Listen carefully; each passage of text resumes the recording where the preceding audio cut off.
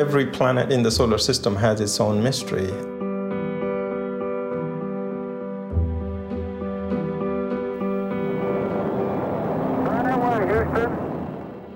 It's just a surreal experience to feel that human beings went off from Earth more than 300,000 kilometers away, picked up some samples.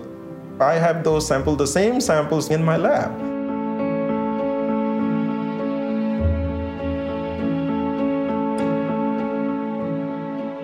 Anything that is on the lunar surface is in its pristine state, whether it formed yesterday or it formed 4.5 billion years ago.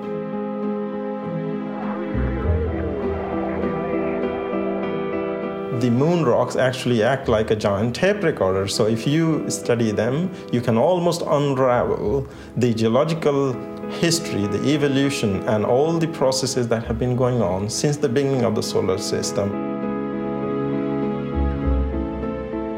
And perhaps one day we will find out how life originated on our own Earth by studying rocks from the moon. The moon is also going to provide us with a launching pad for exploring the other parts of the solar system. So in a way, it acts both like a window in the past, but also as a launch pad for the future.